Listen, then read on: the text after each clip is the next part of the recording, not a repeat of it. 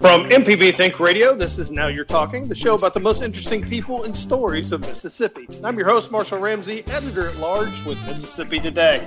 Today we're sitting down with New York Times best-selling author and Jackson native, Angie Thomas, and she's going to be talking about her career and her new #1 novel, Concrete Rose. Plus, Michelle and I will talk about the latest headlines in the weekly roundup, so stay tuned.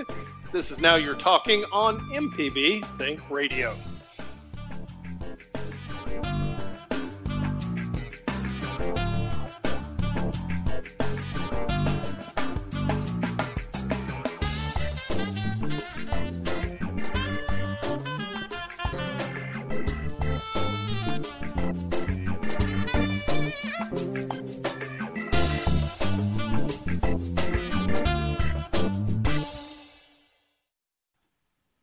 Live from NPR News, I'm Corva Coleman. The pace of COVID-19 vaccinations is accelerating as the rate of new coronavirus cases is declining.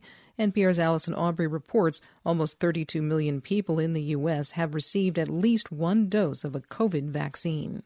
With more vaccination sites up and running, the push is to boost supply to get shots into arms quickly. As new variants circulate, there's concern vaccines could be less effective. In South Africa, the rollout of the AstraZeneca vaccine was halted after a preliminary study pointed to minimal effectiveness against the variant there. Yet vaccine makers can retool the vaccines to provide protection against emerging strains. Here's former FDA Commissioner Scott Gottlieb. We also may be able to develop in a timely fashion, maybe in 4 or 6 months, a consensus strain that bakes in a lot of the different variation that we're seeing. The goal is to stay ahead of the virus as it mutates. Allison Aubrey, NPR News. The U.S. says it will rejoin the United Nations Human Rights Council.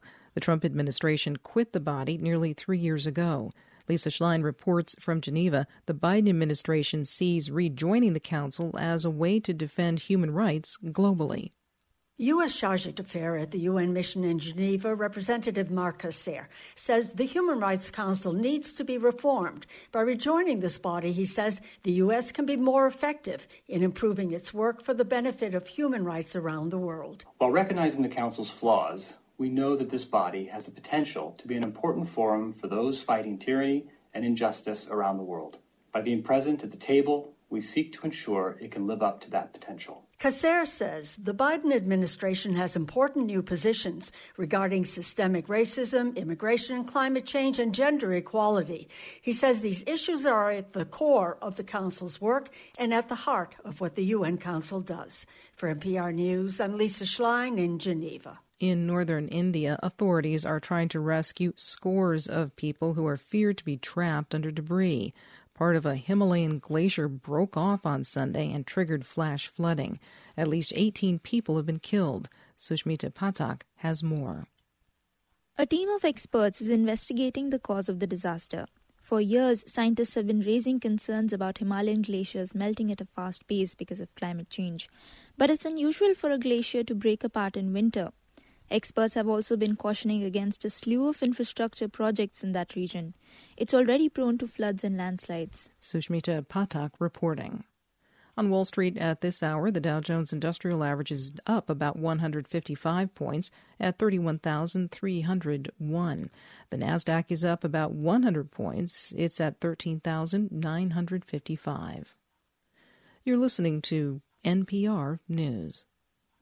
The Chicago Teachers Union says it is considering a tentative framework of a deal with the city's school system. It's intended to lay out coronavirus safety protocols. The union's representatives will vote on the matter later today. The Chicago school system wants students to return to in-person learning. Under the tentative arrangement, students would not return to classrooms for the most part until next month. In Democratic Republic of the Congo, a woman has died of Ebola, and that has raised fears of a new outbreak. NPR's Jason Beaubien tells us the case is the first reported in the area since a major Ebola outbreak was declared over last June. In a statement, the Congolese Ministry of Health says the woman tested positive in the city of Butembo in the volatile east of the DRC.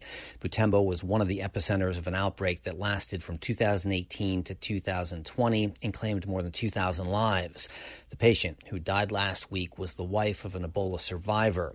Officials say viral samples are being sent to a laboratory in Kinshasa to try to confirm whether this is a new Ebola outbreak or if it's an extension of the last one. The World Health Organization and UNICEF are deploying staff to help investigate the situation. The WHO, in a statement, warns that it's not unusual for sporadic cases to arise after a major outbreak.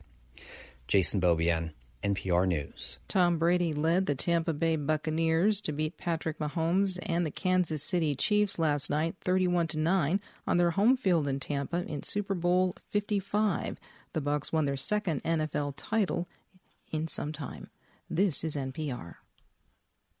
Support for NPR comes from iDrive, providing cloud backup, full system backup, and on-site iDrive appliance to protect PCs, Macs, and servers from data loss due to crashes and ransomware at iDrive.com/NPR and Americans for the Arts.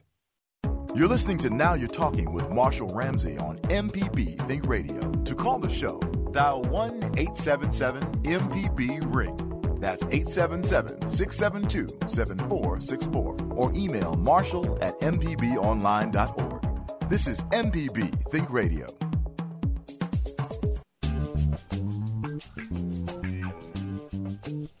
From MPB Think Radio, this is Now You're Talking. It's a show about the most interesting people and stories of Mississippi. I'm your host, Marshall Ramsey. I'm editor-at-large with Mississippi Today.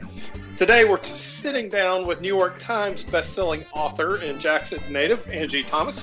We're going to be talking about her career and her new #1 novel, Concrete Rose. Plus, Michelle and I will talk about the latest headlines in the weekly roundup. And there are a lot of things to talk about this week. Obviously, there was a little football game yesterday, which I guess we can bring up. So stay tuned. We're going to be talking about that. But first, Michelle, I just wanted to call just see how you're doing. I know you've had a very busy weekend. I wouldn't call it busy, but it was a weekend. Yes. I'm here. It's Monday, back in the land of the living, and I'm glad to be here. Amen. Amen. Do you watch the big game yesterday? I actually, believe it or not, came in, I guess you call it not the second half. It was before halftime because I wanted to catch it, so I hit record. You wanted to watch Weekend. No, I actually wanted to catch some commercials, so I was sleep most of the day, in and out. And when I woke up again, I'm like, oh, I don't want to miss any funny commercials or whatever. So I hit record to catch that. I didn't get to see Jasmine Sullivan, but on Instagram, it's funny. You can see everything again. So I saw, of course, Jasmine. I saw her. I basically saw everything again. Everybody did a great job. I listened to The Weeknd. I was in the tub, so I had it up, and I listened to his performance. I didn't get to rewatch it yet, but it sounded like it was great. The commercials were fabulous. I like the commercials. Your favorite commercial? Which one? Well, the ones I saw. I like the Allstate commercial. The one I saw, I like the Allstate commercial with Drake. And what's my... Drake from State Farm. Yeah. That was funny. Well, the stand-ins. I liked all the stand-ins, and they were saying they could have picked some stand-ins that were closer, that looked more like them. And then Drake bit the apple just in time for him to say his line. That was so purposeful. That was funny. Just the whole thing. I like that one. It was a few more. Like I said, I haven't rewound that and watched the whole thing. I'm sure some other ones that I missed that I would choose to be my favorite. What was your favorite?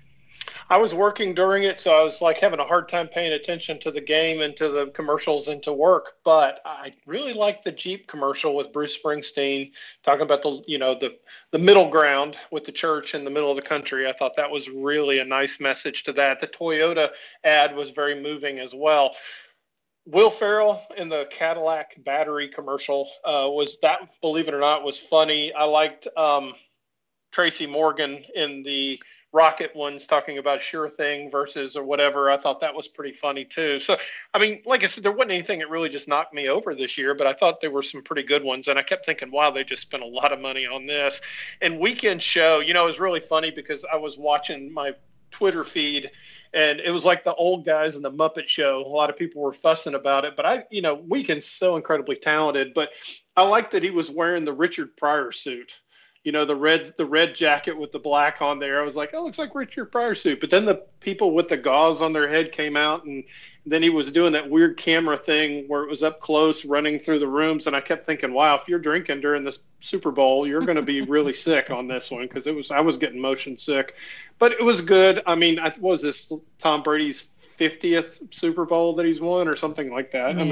I'm not a football buff, but I do know that if you take a losing team, put Tom Brady on it, and then he takes them all the way to the Super Bowl and wins, that says something about Tom Brady. Yes, it actually does. I mean, again, I'm not a football buff. Take that, buff. Bill Belichick.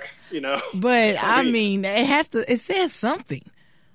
And again, when at the end of the game, I did say this: he doesn't win a game by himself, and a quarterback does not play every position, and it takes a team to win a game. Tampa Bay's defense was tough. I mean, they kept the Chiefs on their heels the whole game. It was incredible. And by the way, did you see Sarah Thomas out there? Yes, I did. That was so cool. Was very shouts out to Mississippi, Brandon, Mississippi, and the first female officiant. Yep, NFL Super Bowl. I was really proud of. It was a real proud moment on that. And of course, all the referees have to have sore arms because there were a lot of flags flying yesterday. Oh yes, and there was a lot of tempers too, a lot of pushing and shoving, and I mean, I don't know if COVID-19 caused that, or because is that a norm in Super Bowl games? Oh yeah, I mean, there's a lot of money and a lot of pride on the line, and that's pretty normal in football games too. I mean, so yeah, Amy and I just thought we would get into the spirit of things. So we put 2 cardboard cutouts between us on the couch so that we could be like all the people in the stands. That was really kind of freaky because the stands did look full, but then you realized, oh, wait a minute, that's cardboard cutouts. And there was a streaker. I mean, what's a Super Bowl without a streaker, right? Yeah, it was pretty different. Crazy. I'm wondering what next year will look like. Wow. Oh, I hope it's normal. I mean, the good news is, more and more people are getting their vaccinations, so hopefully we're going to get the virus under control sooner than later. Anyway, hopefully. Definitely. We have a great guest today. Yes, we do. Yes, we do. I'm excited, and she's got some serious thoughts about the Super Bowl too, because I was tweeting back and forth with her during the game last night when I was supposed to be working, of course. So we have Angie Thomas, who's not only a New York Times best-selling author, but she's also a new dog owner as well. So we'll get to hear about her new pup. Hey, stay tuned. There's more to come. This is Now You're Talking on MPB Think Radio.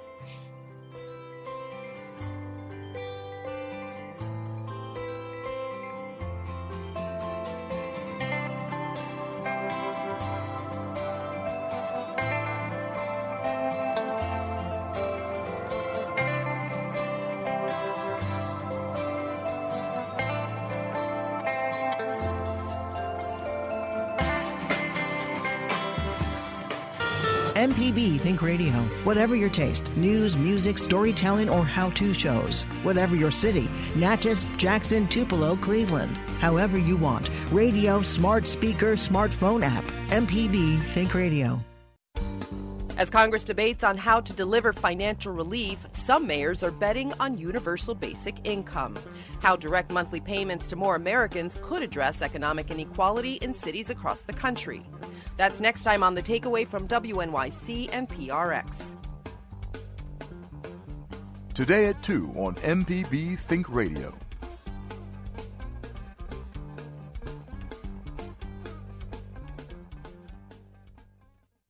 You're listening to Now You're Talking with Marshall Ramsey on MPB Think Radio. To call the show, dial 1-877-MPB-RING. That's 877-672-7464. Or email marshall@mpbonline.org. This is MPB Think Radio. The information presented on this program is meant to provide general information about the topics discussed and is not necessarily the opinion of Mississippi Public Broadcasting. The information presented does not create any type of relationship between the hosts and guests and the listening audience. Please consult an appropriate professional for guidance about your concerns.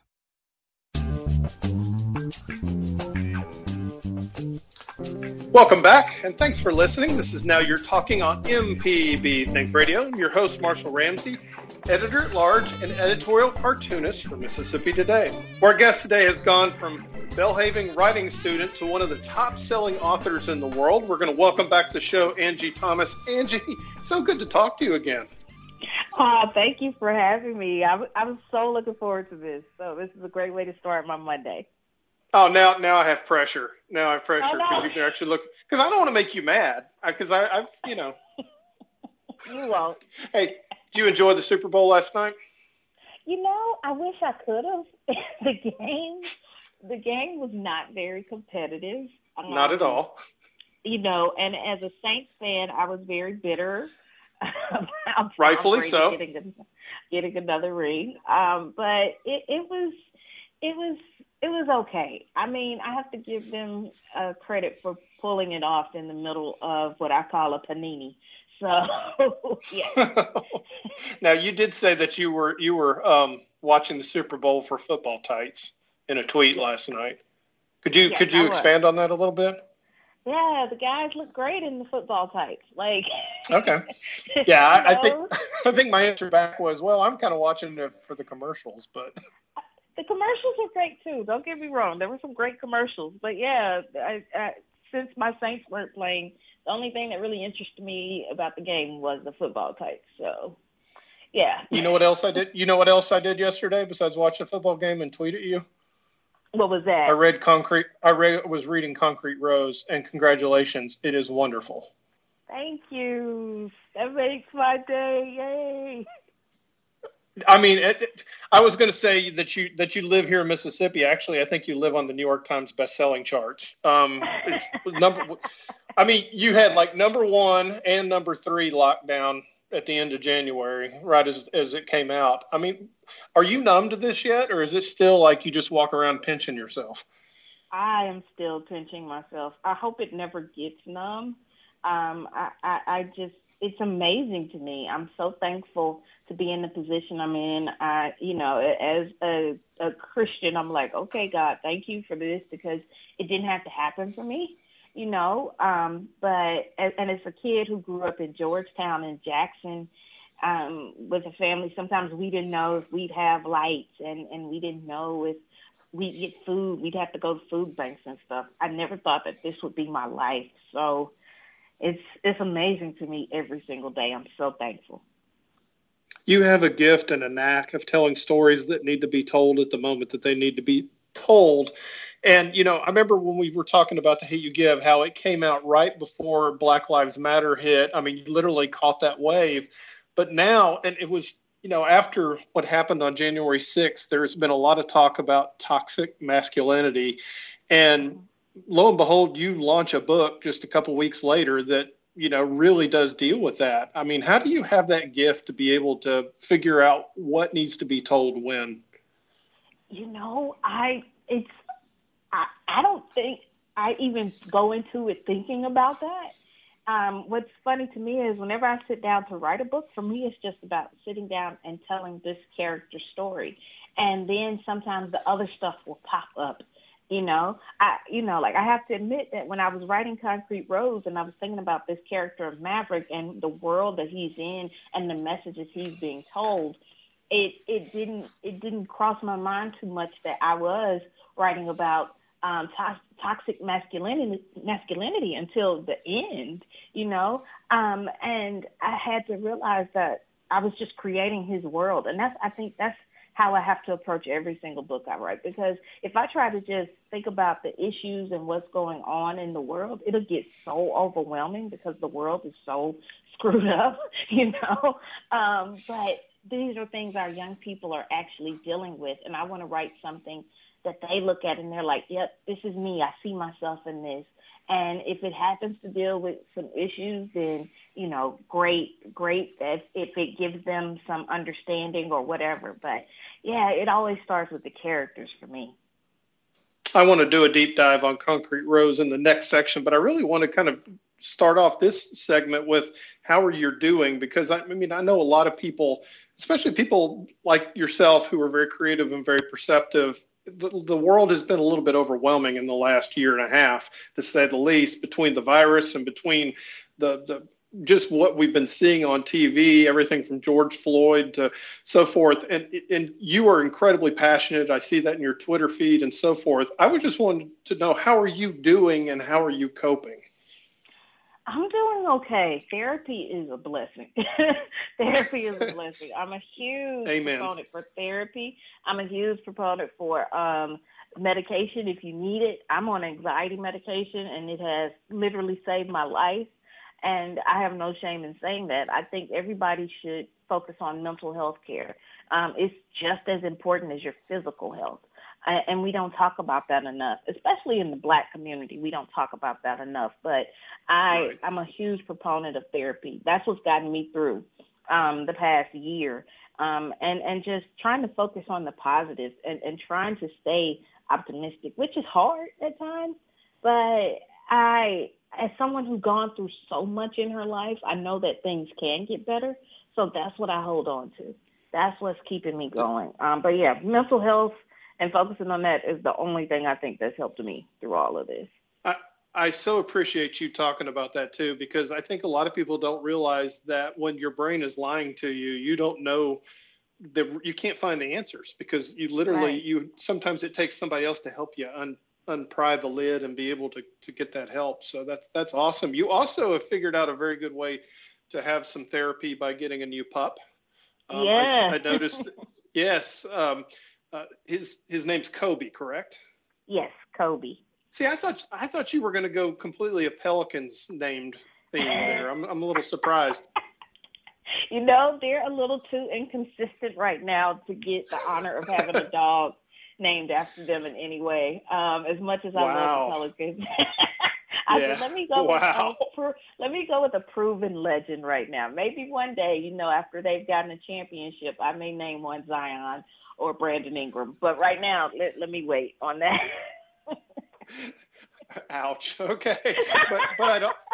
But you can't go wrong with Kobe. I got to admit, that's pretty solid. Now, I love this, but you put Kobe up on Instagram, and suddenly he has more followers than most of us will ever have in our lifetime. And he did that in one day. Right. I was shocked, and it's still growing. He's getting followers I don't even have, because people just love dogs, and he is adorable. And I'm not just saying that because he's my dog. He is adorable. Y'all can follow him. Cute. It's Kobe Cocoa Puff, and that's Coco is spelled Koko. So Kobe Cocoa Puff on Instagram. He's very adorable.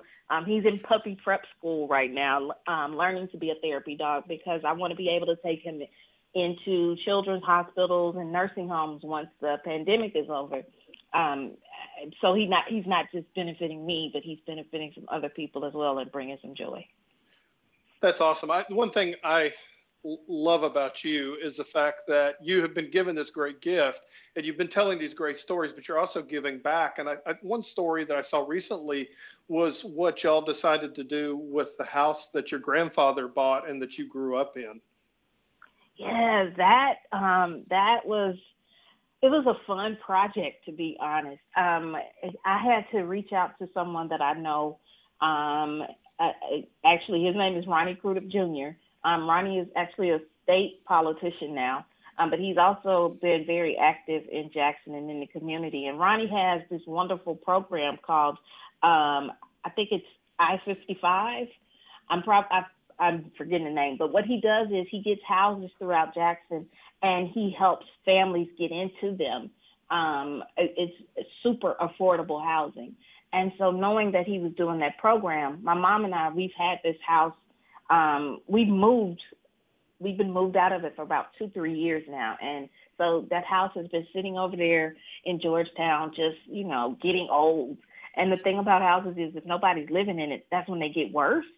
So we were like, you know what? We don't want to be landlords. I don't believe in renting. I have, nothing against people that do it. Nothing up against people who are landlords, but in a community like Georgetown, I've recognized that we need more home ownership.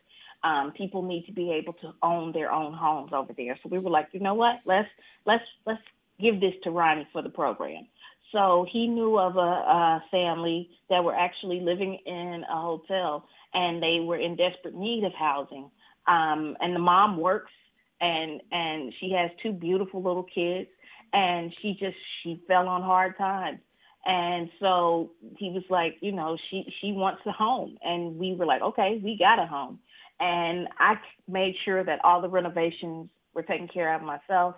And I wanted them to have the house we wish we could have had when we were living over there. So we still got a couple of things to do. I want to get some backyard play equipment for the kids, but they're in there. The house is great for them, and as far as I know, they're loving it. So they don't know it was me. I've kept that part to myself, but I'm glad that they're in there and they have a home now.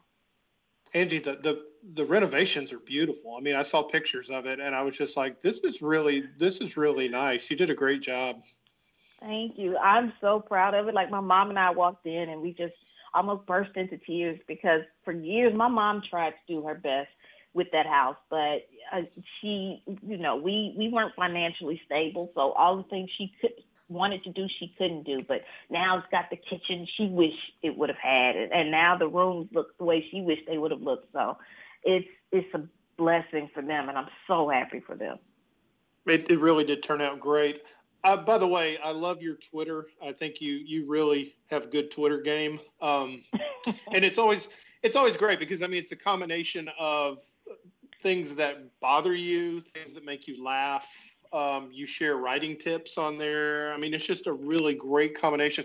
I love this tweet. You said, I spent my morning cleaning while listening to gospel music. Basically, I've become my mother. How is your mom doing?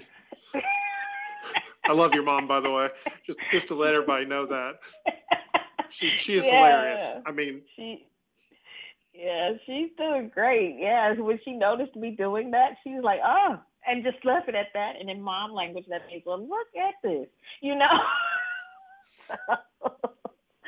Yeah, it was a moment. I was like, oh God, but you can't run from it. It happens. You can't run from destiny. It happens. I mean, I'm so my dad now, so yeah, it totally happens on there. You're also a gamer. You're a pretty good one. There for a while, I thought we were going to have to do an intervention on Animal Crossing, because it seemed like about every third tweet that you sent out was about that. But a little bit, but you really enjoy that, and it's kind of a neat way for you to connect with people, isn't it? Yeah, it is. I haven't played in a while. That's a reminder that I should probably check on my little island. But yeah, especially with the they're all audience. They're all dead. But especially with the audience that I write for, you know, young people, they love video games. And whenever I tell them, you know, yeah, I play, and they're like, yo, really? And so, like, I'm on TikTok now. And, like, I posted a clip from when I was on my PlayStation 5, and, like, the kids were like, yo, you play PS5, give me your gamer tag. And so, you know, I'll play with them. And I'll hit them up sometimes on there, like, hey, let's get a game in. And I'm like, oh, it's Angie Thomas, let's get a game in. And then when I whoop them, they're like, it's Angie Thomas, you know. Oh, I would wear that with a badge of pride. But it is, especially since I can't, you know, do events to see people in person now. You have to find ways to connect. So video games have been a great way to do that. The first time I ever met you, was at the Mississippi Book Festival. I don't even know if I even went over and said hello to you, but you were sitting right next to me, and you had a line that pretty much went from the tent all the way out to West Jackson. I mean, it was just, you had kid after kid after kid. And I think that was right about the time The Hate U Give came out, and everybody just realized, okay, this is something. But it was fun watching you interact with people, and it's been fun watching you with the age of Zoom now. It seems like you're constantly, you know, on doing it. But I thought one of the funniest interviews I've seen you do, you were with a Canadian interviewer recently, and you got to tell the rest of the story, because it was pretty funny. Look, that was interesting. So because of Zoom and all of this, I'm doing everything at home for this book tour, for this Concrete Rose tour, and for the media part of it. And so I've been doing a lot of live TV, and I do my own makeup now as opposed to somebody else doing it when I get to like a studio or something. So I tried out a new makeup. A friend recommended some new makeup products to me, and I was like, okay, let's try it. And I loved the way that they looked, But as I was doing this, really before the interview started, like a minute or two before the interview started, my eyes started burning. And I'm like, what in the world is going on? And I'm like, okay, maybe this is the makeup, because this is the only thing that's different this morning from most mornings. And the interview starts, and my eyes are watering up. They're burning so much. They're watering up. And it's like, I'm sure that any second now I'm going to look like I'm crying. So in the interview, she was asking me something about my readers and how it affects me. And I couldn't hold back the allergic reaction. So I was just like, I'm sorry, I'm getting so emotional. I need to grab a tissue. And she was like, I'm crying for your success too. And I was like, and I'm thinking, oh God, this allergic reaction. So you looked like you just won the Oscar. I mean, it was this great moment. I pulled it off like I was being emotional, but no, it was an allergic reaction to that makeup. Yeah, you were struggling there. Angie, just to let's pivot real quickly to something fairly serious. And one thing, I think one of the reasons why I just think the world of you is because you've just been handed this huge success that you've earned every bit of it, but you're incredibly modest. And but it's still some of the things that are getting thrown your way, I think, would overwhelm the best of us. And this being Black History Month, when you see a tweet from Bernice King, who's MLK's daughter, naming you a Black history maker, or you see Time Magazine adding you to the list of of the 25 defining works of the Black Renaissance, how does that make you feel to see that you're making that kind of impact? That is amazing to me. I'm still shocked by both of those. And, you know, even when Dr. Jill Biden shouted out the hate you give, that still blows my mind, you know. Again, I never expected to be in this position. I'm still just a kid from Georgetown. Everybody called me Baby Angie because I was the youngest of my friends. I was the little kid that follows all the big kids around the neighborhood. I'm still that kid, if you ask me. And to be now in this position where, you know, the daughter of one of my heroes is calling me someone special, and for Time Magazine to include my book, and for, you know, the First Lady of the United States to have a copy of The Hate U Give possibly on her nightstand. I hope it shows young people, if nothing else, especially young people in Mississippi, that anything is possible. Any dream that they have is possible. I am living proof of it. But it also reminds me that the responsibility that I have is great, and I don't take that lightly. I'm thankful for it. I used to not be so thankful for it, to be honest, but I am now, because if nothing else, I recognize I have a voice and I have a platform that can be used to do some good in the world, and I hope I can. That's what I hope. I hope that I can change some things, and I have to remind myself that just changing the world starts by changing the world around you. So if I can do something, that's better than nothing. Well, you've done a great job starting a conversation. It's time for us to take another quick break, and when we return, we're going to continue our conversation with best-selling author Angie Thomas about her new book, Concrete Rose.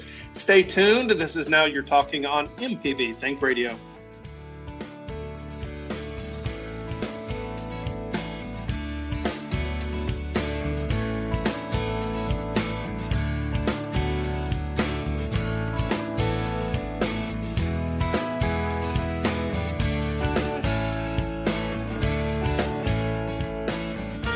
MPB Think Radio. Whatever your taste, news, music, storytelling, or how-to shows. Whatever your city, Gulfport, Hernando, Meridian, Greenville. However you want. Radio, smart speaker, smartphone app. MPB Think Radio. Get your MPB car tag anytime. It doesn't even have to be up for renewal. Simply go to your county office to sign up. When you get an MPB car tag, a portion of the fee helps MPB continue to educate, inform, and entertain Mississippians. For details, visit mpbonline.org/cartag. We'll see you on the road.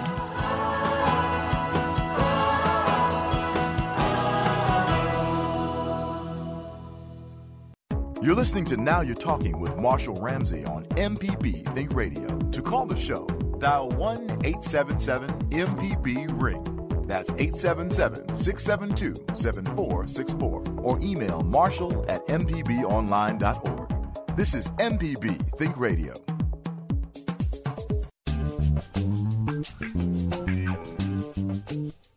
Welcome back. This is Now You're Talking on MPB Think Radio. I'm your host, Marshall Ramsey of Mississippi Today. And today we've been talking with best-selling author Angie Thomas. Angie, I tell you, congratulations on Concrete Rose. The reviews are in. I mean, every one of them I read, I mean, they were just incredibly powerful and very, very positive. And what I enjoyed about it was I think a lot of them were just saying, we enjoyed this as much, if not more, than The Hate U Give. And I think anybody in the creative world, when they have a success, sometimes the pressure to be able to top what you've done or any success that you've done. And I know I have had that with, if I have a cartoon that goes super viral, or I mean, like when Barbara Bush died, when I did that cartoon and suddenly I'm speaking at a presidential library, I'm thinking, oh God, what am I going to do the very next day? But you managed to not only do it once, but twice, and written a very good book on writing in between. Talk about that a little bit on the pressure of being able to create something that is magic after you've created something that is magic. It's hard catching lightning in the bottle more than once. Yeah. That was a long question. Sorry about that. Oh, no, that's a great question. But the pressure, it can be a lot, and I had to early on try to relieve myself of that pressure and just push it aside. When I was writing On the Come Up, my second novel, the pressure was so heavy on me. I was working on that book while I was on set for The Hate U Give, and there's no other pressure like being on the set of the movie for your first book while trying to work on the second one and hoping, that they'll make this too. And okay, will we be on a set for this one? Should I consider the budget for this scene when I'm writing it,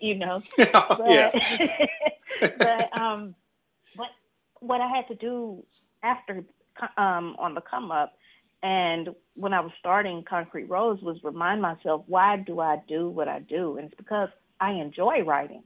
So if I enjoy writing, I need to write something that I enjoy. And it cannot be just for reviews. I can't write it because I hope it becomes a movie. I can't write it because I hope it becomes a New York Times bestseller. These are all things that are outside of my control. The main thing I can control is writing a good story, writing a story that I'm proud of. And that helped me so much with starting Concrete Rose. And knowing, too, that Maverick is a character who is already so beloved from The Hate U Give, I could have allowed that pressure to hit me from that as well. But I was like, I love him. I love him as a character. I'm going to write a story that I want to tell about him. And, whether people like it or not, it's okay. I was like, at least, hey, what I always tell myself is, look, if nobody else reads this, my mama will read it, and she'll like it, I think. So, yeah, listen to you, I think. Yeah, no, she would let you know. She'd let me know. Oh, she'd let me know. But as long as, I have at least that one reader, but somebody somewhere will read it and will hopefully enjoy it. And I can't worry about how many people do or don't. So, yeah, I'm back at writing for joy and not for other people's approval.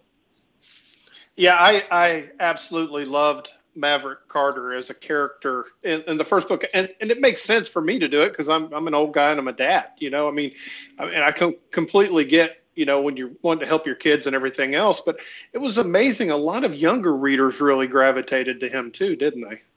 Yeah, I was shocked.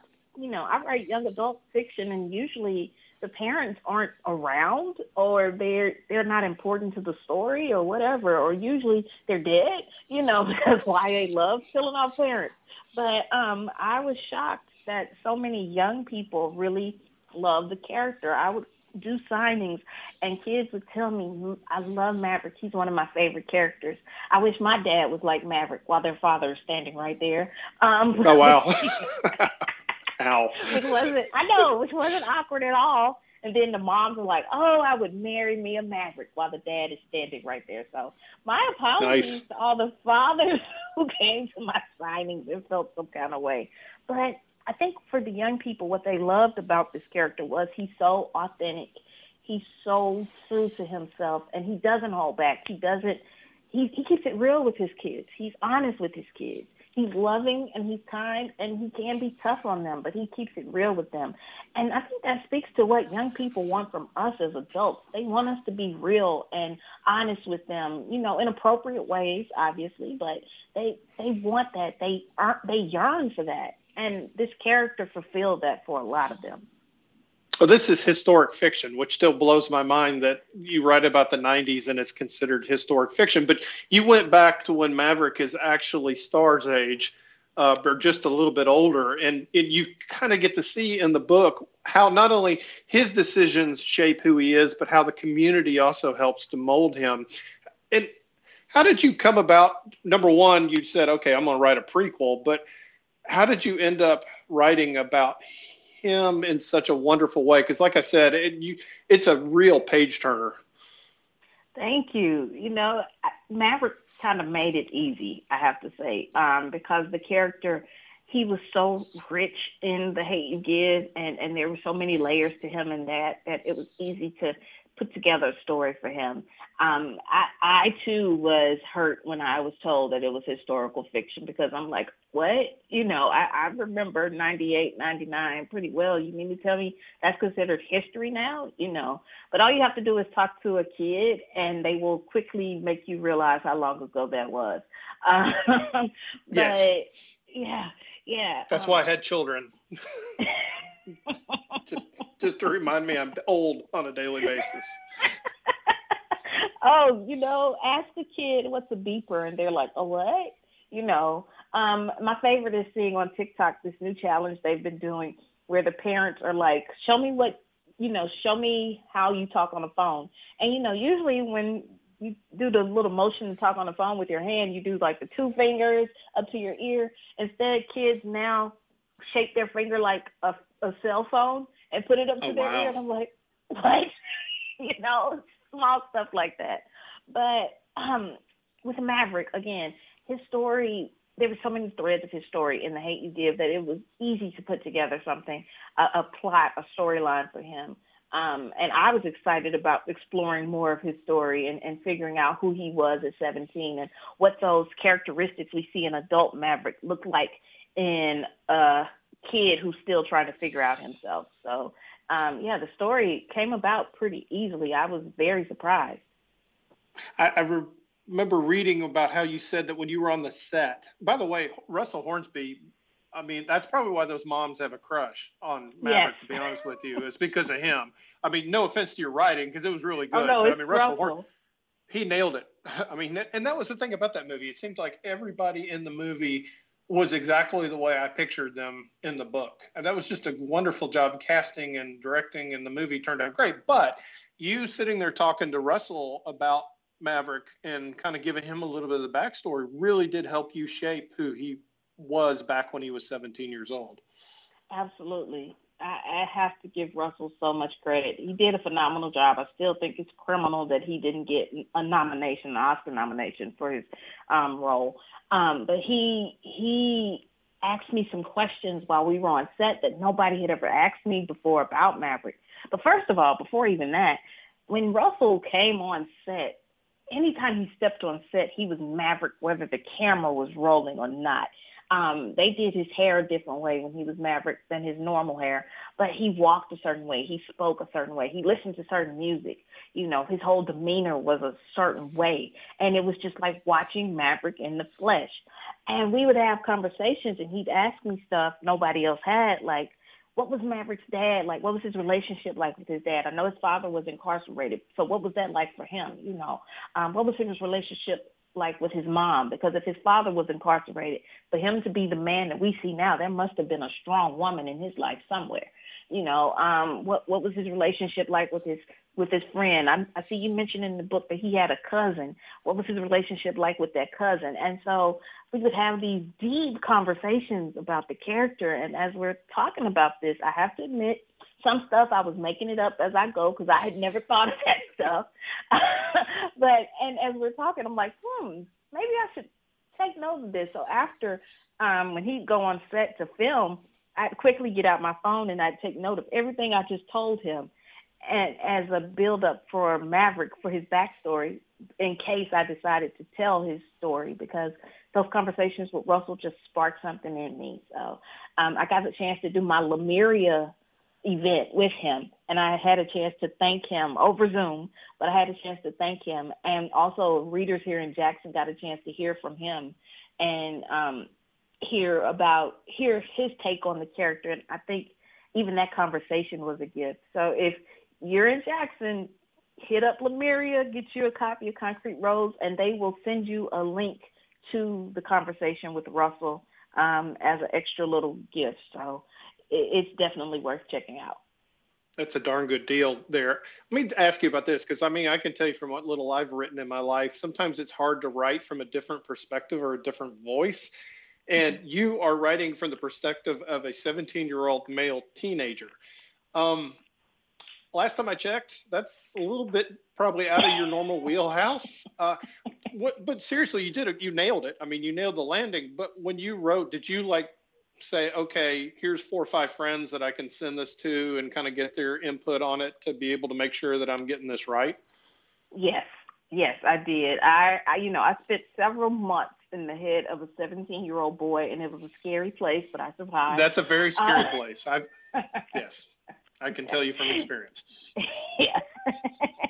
But I definitely had to talk to friends and talk to, 17-year-old Black boys and get their opinions and get in their heads and hear what they said about things. Because anytime you're writing a character unlike yourself, you should respect the people who do share the identity of that character enough to reach out to some and say, hey, let me know if this is okay. Am I doing this right? Am I on the right path? And I'm so thankful to the Black men that I did reach out to, and the Black boys and the books that I was able to read by Black men about Black boys that helped me so much.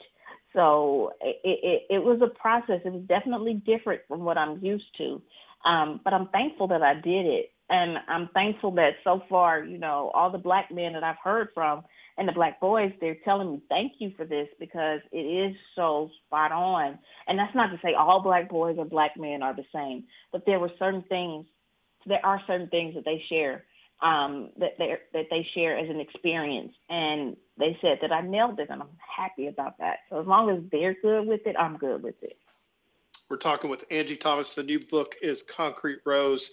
Highly recommend it. Fantastic. Reading it right now.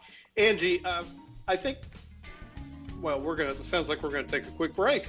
Well, we'll do that. We'll take a quick break, and we're going to continue this conversation with Angie Thomas in just a few minutes. If you have a question or comment, you can give us a call at 877-672-7464. Stay tuned. This is Now You're Talking on MPB Think Radio.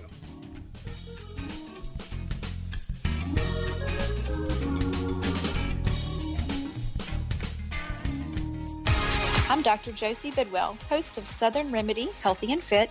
Each week, we talk about ways that you can maintain a healthy lifestyle. You can subscribe to the podcast by searching for Southern Remedy on your favorite podcasting app. Today's Moment in Black History highlights Coolidge Ball. Being the first African-American athlete to play any sport at the University of Mississippi, Coolidge Ball is a trailblazer. I knew it was going to be that way, and when I came here, I knew I was going to make history. My coach, head recruiter at the University of Mississippi at that time, Kenneth Robin, and I really never thought about coming to the University of Mississippi until he came down to visit. We salute Coolidge Ball for making a path others could follow. This has been MPB's Moment in Black History. You're listening to Now You're Talking with Marshall Ramsey on MPB Think Radio. To call the show, dial 1-877-MPB-RING. That's 877-672-7464. Or email marshall@mpbonline.org. This is MPB Think Radio.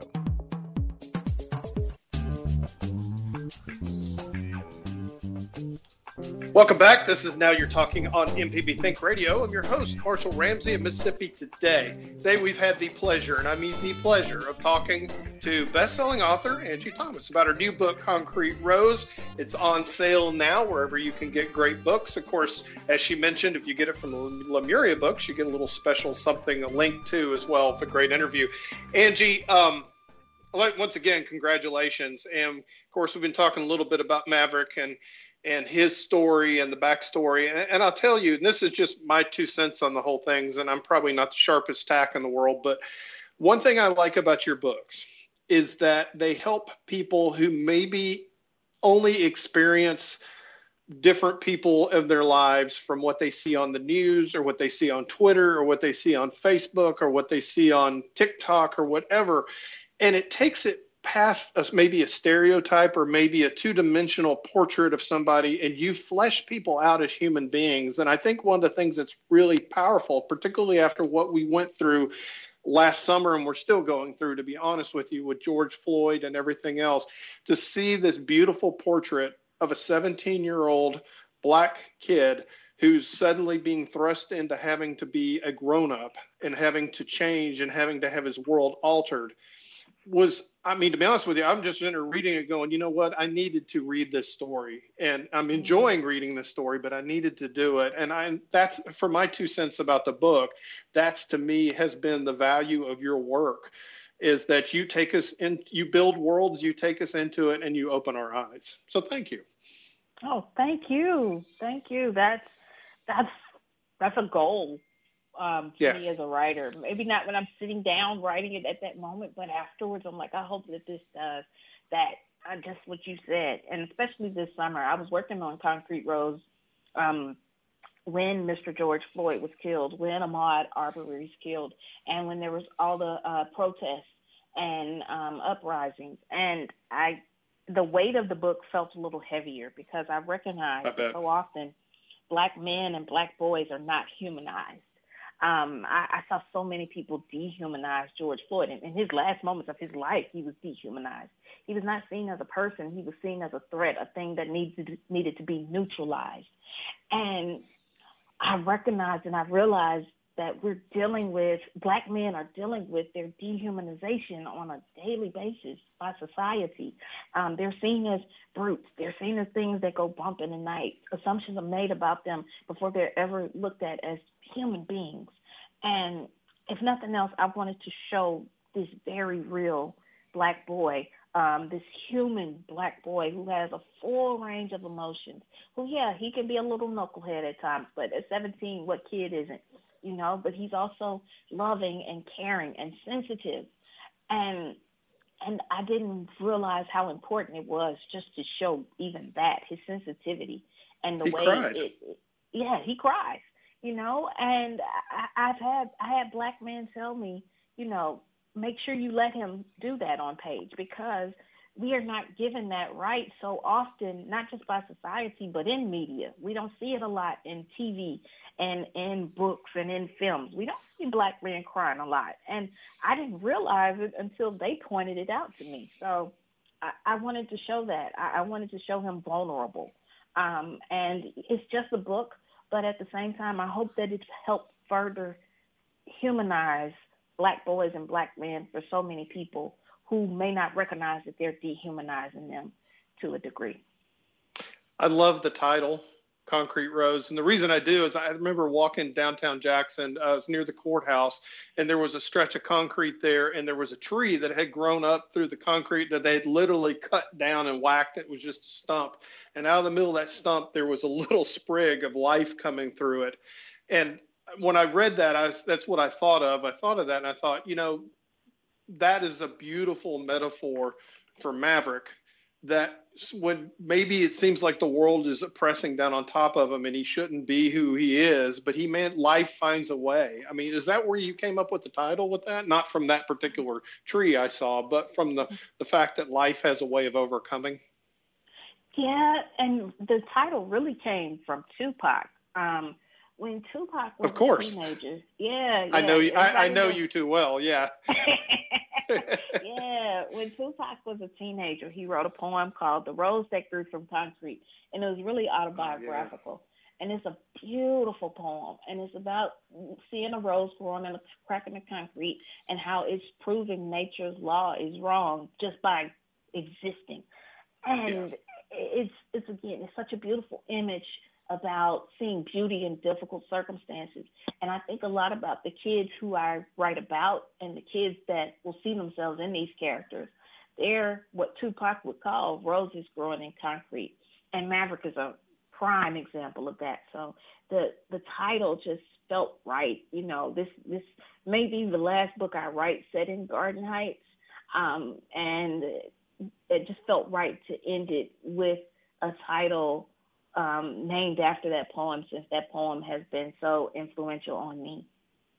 You graduated from Belhaven's writing program. I would say by far you're probably their most famous graduate, but that says a lot about you. They do good work there, but definitely you have been very successful. But that said, I was listening to an interview with you and Jonathan Capehart from the Washington Post. I love him. He's a great interviewer, and it was a really good interview. But you were talking about a piece of advice, the writing advice that you got from a professor that wasn't, I don't even think was your professor at the time.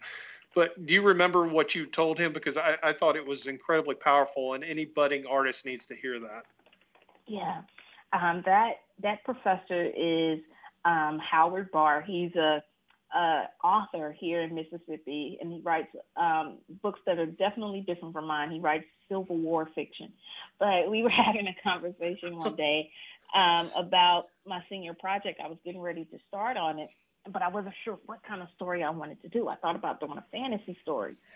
And he asked me, why a fantasy? And I was like, because that seems to be, the kind of story people would like. And he's like, but is that the kind of story that you really want to tell? And first, that question made me go, And, it sent me on a little introspection at the moment. But then he followed it up with, what kind of story would you really want to tell? And I told him I'd love to tell one based in a neighborhood like mine, but I don't know if people would want to read that. And he said, but if that's what you want to write, why not write it? Why not write about that community? There are so many stories there that deserve to be told. Why can't you be the person to tell them? And that stayed with me, because when I got to Belhaven, my first day there, I was the only student. I was one of the few students from Jackson in the creative writing program. And then I was the only Black student. And on top of that, I was one of the only ones who never really traveled. Like in my first class, my professor had us all talk about what we'd done that summer. And some of them had done mission trips in Africa or Central America. Some of them had gone to France with their parents as a graduation gift. And me, I'd been in Jackson. I maybe saw the reservoir, that was about it. And I felt so low on my first day after that.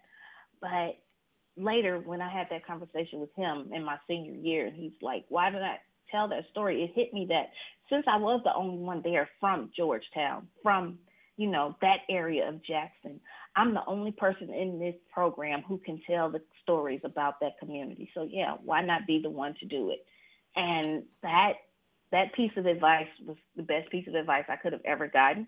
I think I paid Belhaven a whole lot of money for that one piece of advice, but I'm very thankful for it, Well, I'm grateful that you listened to it, too, because I think we've all benefited. In the last 30 seconds here, what's next for you? Well, we're working on the come-up film. We're in the early stages with that, early pre-production with that. We're hoping to start casting soon. And I have a project coming out in June called Blackout with several other authors. It's set in New York City during a blackout, and I write about some kids in Mississippi being in New York City during a blackout. I'm really excited about that. And I have a middle grade fantasy I'm working on. Wonderful, wonderful. Angie, thank you so much for taking the time to talk to us today. And we're going to hopefully talk with you a little bit more here in the future. But anyway, congratulations. The book is Concrete Rose. If you want to hear this show again or any past episodes, you can listen to the podcast at mpbonline.org. Now You're Talking is produced by Michelle McAdoo. Stay tuned for Southern Remedy, Healthy and Fit with Josie Bidwell. And join us next week at 10 for more great conversations. This is Now You're Talking on MPB Think Radio.